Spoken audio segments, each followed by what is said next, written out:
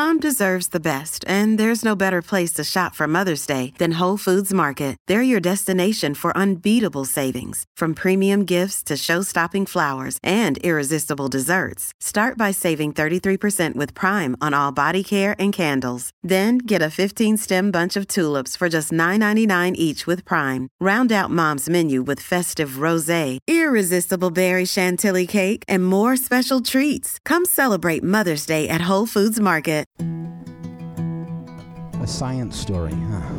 These NYU scientists, I felt on this. right. But I was so and I just thought, well, I had figured it out. it was that golden moment. Because science was on my side.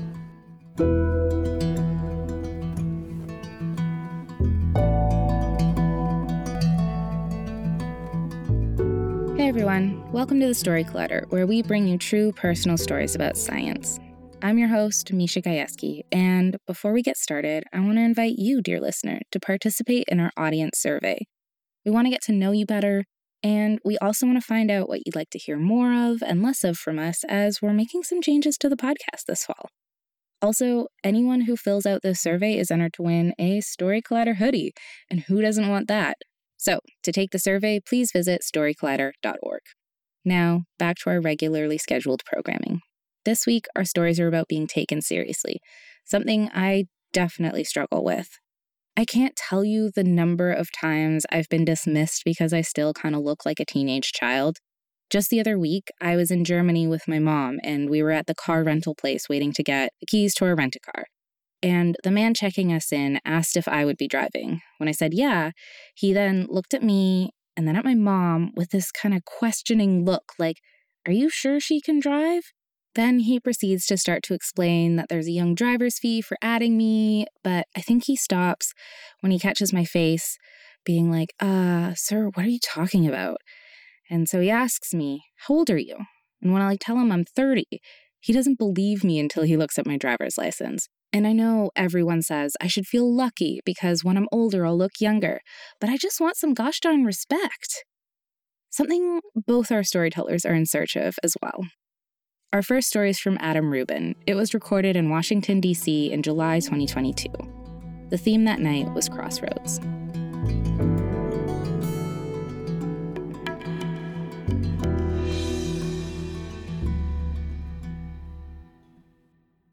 So I'm a scientist, and we like to think of science as a meritocracy, but we know it is not. It's very hierarchical.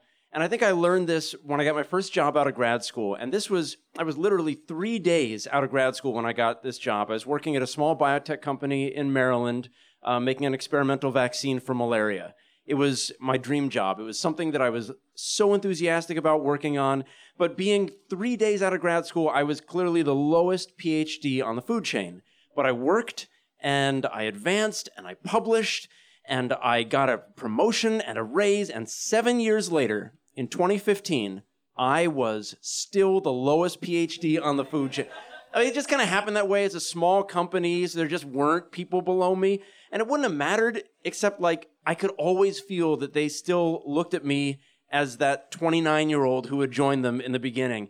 And so I remember one of my coworkers was taking someone around the company and giving them a tour, and they came to my desk and she said, "Oh, this is Adam. He's one of our junior scientists." Well, how embarrassing. I'm like, yeah, I know, but I've almost got my merit badge.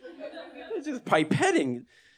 So at some point, I'm just like, look, I'm 36. At what point am I going to be an actual scientist and not just a scientist in training? And I really, really felt this every fall when we had this annual consortium, big conference for all of our collaborators around the globe. We would meet in a city and give each other presentations about what we were working on. It was a great opportunity to see results before they were published and to, talk to people, meet people. And when the conference was in Baltimore or DC, I was allowed to go. But when it was someplace like, San Diego, New Orleans, any place that requires a flight, no, Mr. Junior Scientist is not worth the price of a plane ticket, so I don't get to go. And so when I don't go to this consortium, I feel like I'm not a part of the company. I'm not a part of what we're working on. I'm not really helping in the way that I want to be helping. And now in 2015, for the first time, the consortium was in Philadelphia. Borderline case. I mean, I'm not worth a plane ticket, but maybe a train ticket? Maybe. And so I don't know if they're going to send me or not. I'm kind of assuming they won't. And then one day the CEO of the company comes up to me and says specifically, Adam, if you go to Philadelphia, would you be able to stay the whole time? I'm like, yeah, absolutely. I can stay the whole time. He said, are you sure? I'm like, yeah, I will be there the entire consortium. And I'm thinking like, great, finally, I'm being asked to go. My presence is wanted there. And he said, that's great. We need you there. You're going to run the projector. I was like, damn it. But like, what can I say to him? No, because then, Mr. Junior Scientist is getting a little too big for his lab coat. So, fine, I'll go run the damn projector. Doesn't matter. I'm still going to be there. I'm going to watch the presentations. I'm going to talk to collaborators. I'm going to get the free nice dinner. It's all going to be a good experience. So I send out an email to everybody who's presenting at the consortium saying, hey, I'm going to be running the projector. This consortium starts very early Thursday morning. Everyone send me your talks, please, no later than Wednesday. You know where this is going. And I got to tell you, like, the way they set this thing up, this is the consortium from hell. This is 200 talks over a period of 2 days. And I'm not talking about, like, multiple rooms. I mean 200 talks into one microphone for one audience. There are 3-minute talks, 4-minute talks, no time between them. It is awful. People are speaking, like, at 7 different points over the 2 days, a single person. So when I send out this email, I am expecting to receive about 200 talks. How many do you think people actually sent me by the requested deadline? I see someone putting up 10 fingers, 5 fingers. Fucking 3! 3! I got 3 talks, and I didn't get 197 talks. Why? Because the hierarchy, right? Everyone is way too important to be the one who sends their talks in advance. No. They're all the special one. So I get to the consortium with nothing prepared, and people are just throwing flash drives at me. They're like, oh, hi, I didn't send it to you, but I've got it on this flash drive. Mine's on 5 flash drives. Mine's in the cloud. Can you find it? I can't connect to the hotel Wi-Fi. What can you do about that? Mine's on a Mac. Is that going to be a problem? I'm going to can I change my 37th slide that I sent to you 98 minutes ago? And it's horrible. I can't get anything straight. I don't get to meet anybody. I don't even get to like go over and have coffee. I'm just sitting there with like taking this, and people, I emailed you my talk yesterday. And so I'm just putting everything into place so that when the consortium begins, I can run it smoothly. And I'm not participating. I'm not even paying attention to the talks because I'm spending every moment worrying about the next session. The lowest person on the food chain in this giant room is still me. I am Projector Boy. The highest person on the food chain, incidentally, is our special guest, the Minister of Health of Equatorial Guinea. And he's there in the front row, looking very regal. He has a translator sitting next to him, whispering in his ear the whole time. One of my jobs as Projector Boy ends up being getting water for the Prime Minister, the Minister of Health of Equatorial Guinea's translator. So I am the translator's water bearer. And let me tell you, that is one thirsty-ass translator. So all day, it's just craziness and not enjoyable. And I'm wishing I was anywhere other than Philadelphia. I'm waiting to just be back on that damn train and leave again. We're about halfway through the second day when one of our collaborators gets up to speak. He's this older German doctor, shaved head, sharp nose, never blinks, like late 60s. And he gets up, I put up his slides, and he looks at it and he says, "That is not the right slide. Put up the right slide." I don't have any more information than that. Oh, I'm remembering like, okay, what did he send me? I don't know. Everyone's giving me everything at once. I think, if I remember correctly, he's on the schedule 3 times, but he only gave me 2 talks, and neither one had a title that matched anything on the schedule. So I don't know where the other talk is, so I just kind of blank for a minute, and then he says, "Yeah, well, I suppose we will soldier on." I'm like, okay, great. Go ahead, do your thing. So he clicks, and now every slide that comes up, he's prefacing it like, well, this is obviously not what the slide is showing, but I'm like, okay, I get it, fine. He's hoping to still talk through his presentation, but instead, he gets like a couple minutes into it, through a few slides, and then he stops again, like pinches the bridge of his nose. He says, "Yeah, well, I suppose this should be a lesson to me. If you're going to do something, you should do it right." And then he looks right at me and he says, "Put up the right slides." as though I've had any opportunity in the past few minutes to fix whatever. Like, you're looking at my computer screen. You're all seeing it. It's projected. What do you think I was able to do in that time? And so then he throws out this like little crumb. He says, "It's number 2. It's number 2." Like, who would say that unless they think they're the only person in the room? But now the whole consortium is ground to a halt. Like, no one's doing anything. They're all just stopping and watching me and watching my computer screen as I'm digging through folders. I'm like, did he email it? Did he send it? Did he flash drive it? Did he cloud it? So I'm going through things. Finally, I open this one folder. It has 2 files in it. They're named Philadelphia 1, Philadelphia 2. And as soon as I open it, he goes, "Yeah, it's number 2. Like, you named your files Philadelphia 1 and Philadelphia 2? Why not just call it like my PowerPoint of science? So, like, fine. I open number 2. He gives his presentation. He's done. People applaud. And after the applause dies down and it's quiet, he waits till it's quiet.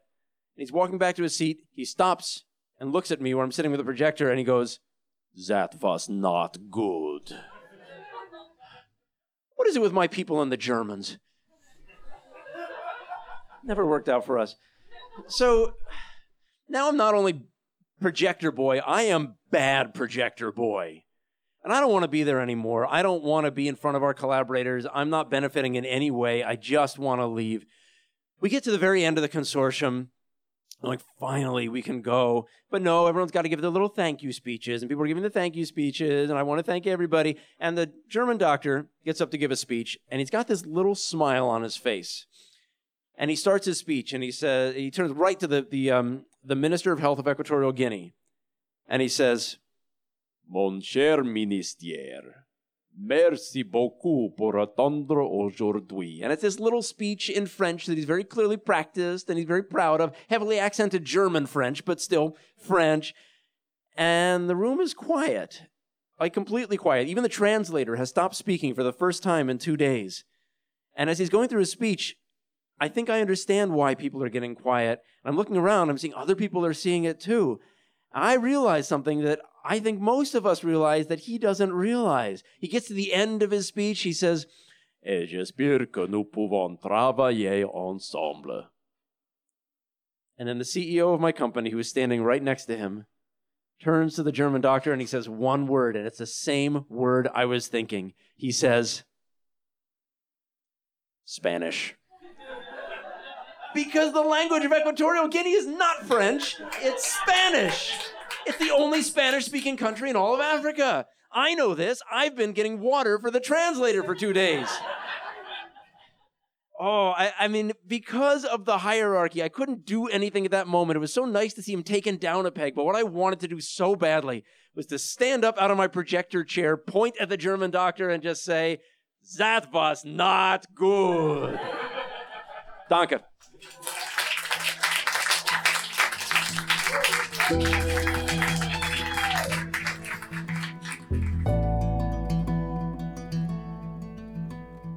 That was Adam Rubin. Adam Rubin is a writer, comedian, and molecular biologist. He has appeared on the Food Network, Netflix, the Travel Channel, the Weather Channel, and currently hosts What on Earth and Ancient Unexplained Files on the Science Channel, and Inventions That Change History on Discovery Plus. He writes for the Emmy-nominated PBS Kids show, Eleanor Wonders Why, and a monthly humor column in the American Association for the Advancement of Science journal, Science Careers, and he's the author of 2 books. Before we continue with today's episode, a couple of reminders. We have shows coming up in New York, Western Massachusetts, and Atlanta next week. We also have a show in Chicago later this month, too. You can check out storycollider.org/shows for more information. And if you'd like to learn more about how to tell a science story, check out storycollider.org/education.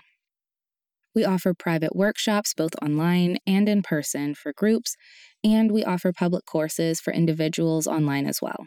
Find out more at storycollider.org/education.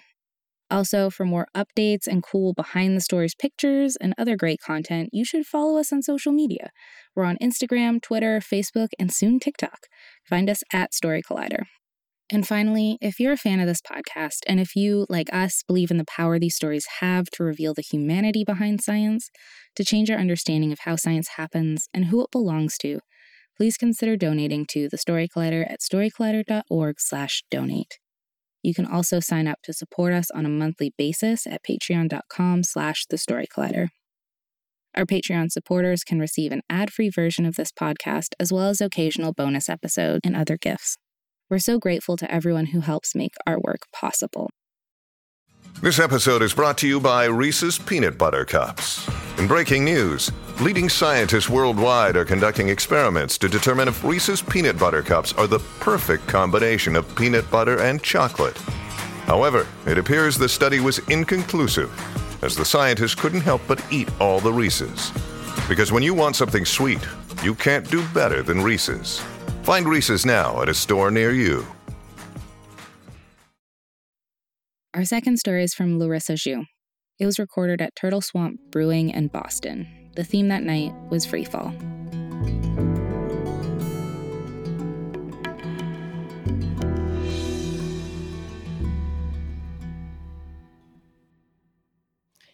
In 1998, the movie Armageddon came out.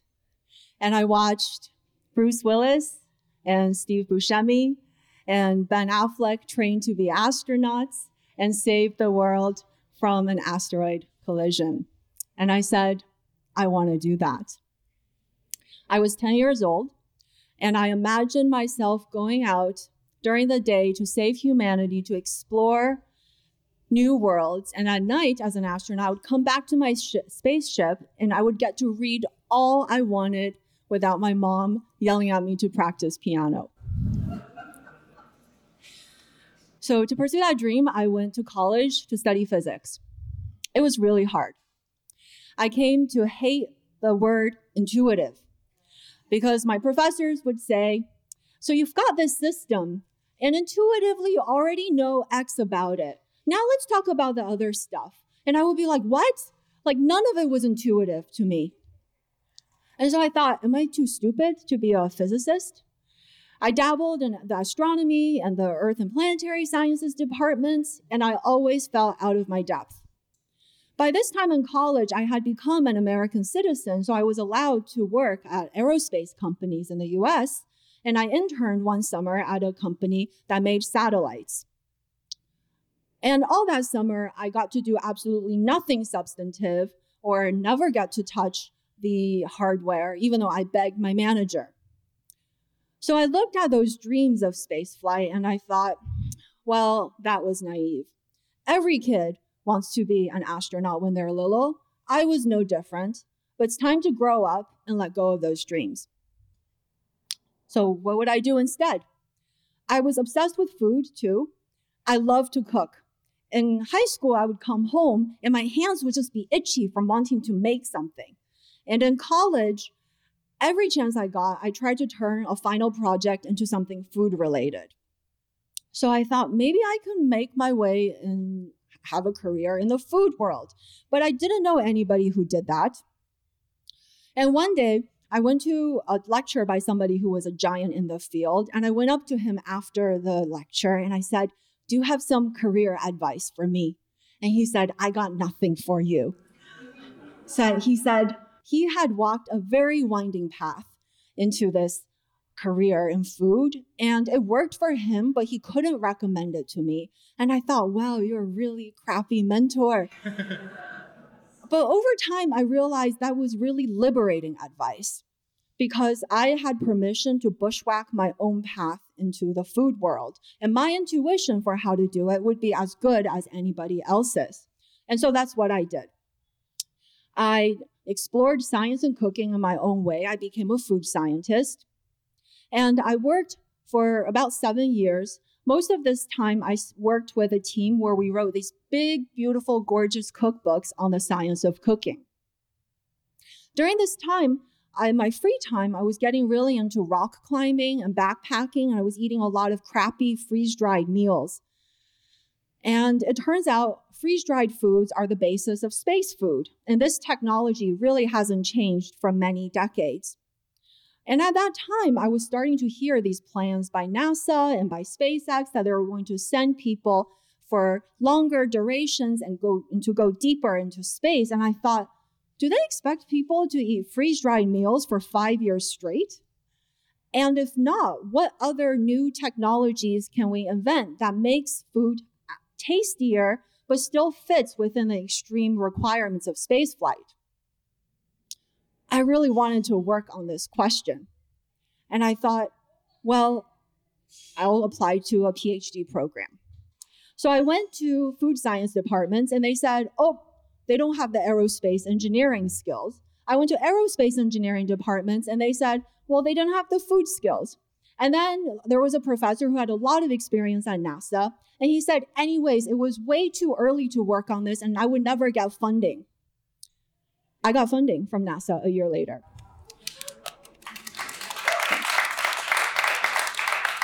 And then there were my mentors from the days of studying physics. And they said this. They said, this is fun, but it's not fundamental.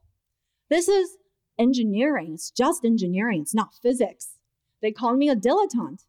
They said, be careful of doing work that's merely cute. So all this feedback made me feel crazy. It was so obvious to me. The need for solutions to a problem that was becoming urgent, my perfect fit in terms of experience, using science to make food more delicious, and my interest in getting into the space world. But I guess other people didn't believe it. Eventually, I ended up in a mechanical engineering program where the professor was supportive in the sense that he mostly left me alone. And I worked on food-related questions at first, but I didn't work on space food because I wanted to be taken seriously. 1 year into my program, I was at a happy hour for space enthusiasts, and a guy asked me, what is your dream? And I said, my dream is to develop cooking technologies for space where we can really cook, not just rehydrate and reheat. And he said, oh, that makes a lot of sense. How can I help? And I was like, what? Wait, I didn't have to convince you. You just got my logic right away. And that meant the whole world to me. So that when a class came along that would give us the chance to develop an idea for microgravity, an experiment for microgravity, and help us develop it into reality, and then give us the chance to fly it on a microgravity flight, I applied. And this friend that I had made at that happy hour, he and I worked together, and we proposed that we would build a pot for cooking pasta in microgravity. Because lots of foods need to be both heated and hydrated to become cooked. And the issue is that in space, when you don't have gravity to keep the water in contact with the heating source, you can get very poor contact, inefficient heating, and it can become dangerous. So our solution was to design a pot with a special shape and use surface tension and capillary forces to keep the water exactly where we want it to be. We applied for a spot and we got in. During those subsequent months, there were occasional moments where I was like, what? I'm doing this thing that I said I always want to do. I was so excited. And occasionally I would obsess over the perfect soldering joint because I was getting trained up in the machine shop and brushing off my soldering skills from college. And I was obsessing over the mechanical, the little nitty-gritty details in the same way that I love to obsess over how to assemble and ice a cake beautifully in the kitchen. But most of the time, I was not in flow state because most of the time, I was freaked out of my mind. The time crunch was part of it. But more, it was that I felt stupid all the time. I had never built hardware like this, never built for it to fly in microgravity. There were lots of people giving me advice about how I should do this, how I should do that, and every decision I made felt so important and so possibly wrong. Another aspect was that microgravity flights are really rare and expensive. And I thought I had just one chance to prove that I wasn't crazy. The flight works like this. It looks like a regular plane, but inside all the seats are ripped out, except for a few rows at the back. We build our experiments inside these aluminum frame boxes that are bolted to the floor. And during the flight, we lie next to them and sort of babysit the experiment. The plane would take off and get to cruising altitude between 20 and 30,000 feet. And then it would start on an ascent. And this is very much like when you ride a roller coaster, climbing that hill and dropping off. So the parabola of a flight is the same thing, just magnified. And so it would ascend, and then when it goes into free fall, everything inside the plane that's not bolted down is also falling at the same rate. So it feels like we're floating, even though what we're doing is we're all falling. And we had been told that so many things go wrong, lots of flailing limbs, people just don't know what to do with themselves, knocking over experiments. So we had been told to double check, triple check, de-risk everything. I spent so much time just thinking through all the what ifs of how the experiment could go wrong. And then I thought, but I need to keep thinking, because what if there's one thing that I didn't think of, and that's the thing that happens during the flight, and then my experiment will have failed and I'll have nothing to show for it and it'll be a failure. It didn't help that a few months into this, I broke 2 ribs in a freak accident. And then a few weeks after that, the Atlanta shootings happened, during which a white man committed extreme violence against many Asian women. And I was reminded that pretending to fit in doesn't work. But I thought, I don't have time for that identity crisis. But I literally could not outrun my alienation because I had 2 fractured ribs and it hurt to even breathe. So when it came to the day of the flight, I bolted my experiment in. We got to cruising altitude. I laid down next to it. And I remember looking up at the ceiling and I just thought, you know what? It's okay. I just want to black out for the next 45 minutes and I just want all of this to be over with. And I will go back and tell people that it failed, but that's okay because it was just a side project and I'll go back to my regular life and my real, quote unquote, real research. I just want all of this to be over with. Then at the top of the ascent, the flight attendant called out, "Nosing over." And then it went into free fall and we floated up gently off the ground. I did a few push-ups on my fingertips, the easiest push-ups I will ever do in my life. And I had designed my experiment to run mostly autonomously, but I was so freaked out. I kept anxiously staying close to the box. Everybody else was like somersaulting. And I was just like, is there leaks? What's going on? And parabola after parabola, nothing bad happened. Nothing leaked, nothing exploded. The temperature ramped up as it's supposed to. It shut off as I had programmed it to. There was funky fluid behavior inside the pod that I hadn't anticipated and that would be cool to analyze afterwards, and it kept on working. But I was shutting down because I was getting so nauseous that by the 15th parabola, I was curled up in a ball, and the flight attendants had to pick me up and dribble me like a basketball over everybody else and strap me down in the back. And I spent the last 5 parabolas dry heaving into a barf bag. And there's footage of me during this entire flight, and there's a look on my face. And friends have seen that look, and they're like, "Wow, Larissa, you look super freaked out." And when I see that, I think of 2 things. I think it was ridiculous. It was ridiculous because I was literally vomiting the vomit comet. It was ridiculous that I was a body that was no longer confined to gravity for the first time in a lifetime. And the second thing was it was sublime. Because after all the hours in the machine shop and the hours at the soldering bench and all the people who said that I shouldn't do it, that I couldn't do it, that if they were me, they would do it differently, I had done it. I had cooked rigatoni in microgravity. Thank you.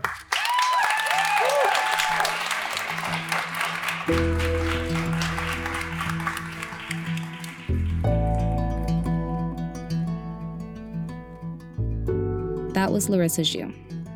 Larissa Zhu is a PhD student at Harvard University where she develops food technologies for low-resource environments. She loves to rock climb and cook.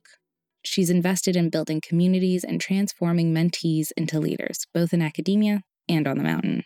The Story Collider is so grateful to Adam and Larissa for sharing their stories with us. The Story Collider is also very grateful for the support of Science Sandbox. a Simons Foundation initiative dedicated to engaging everyone with the process of science.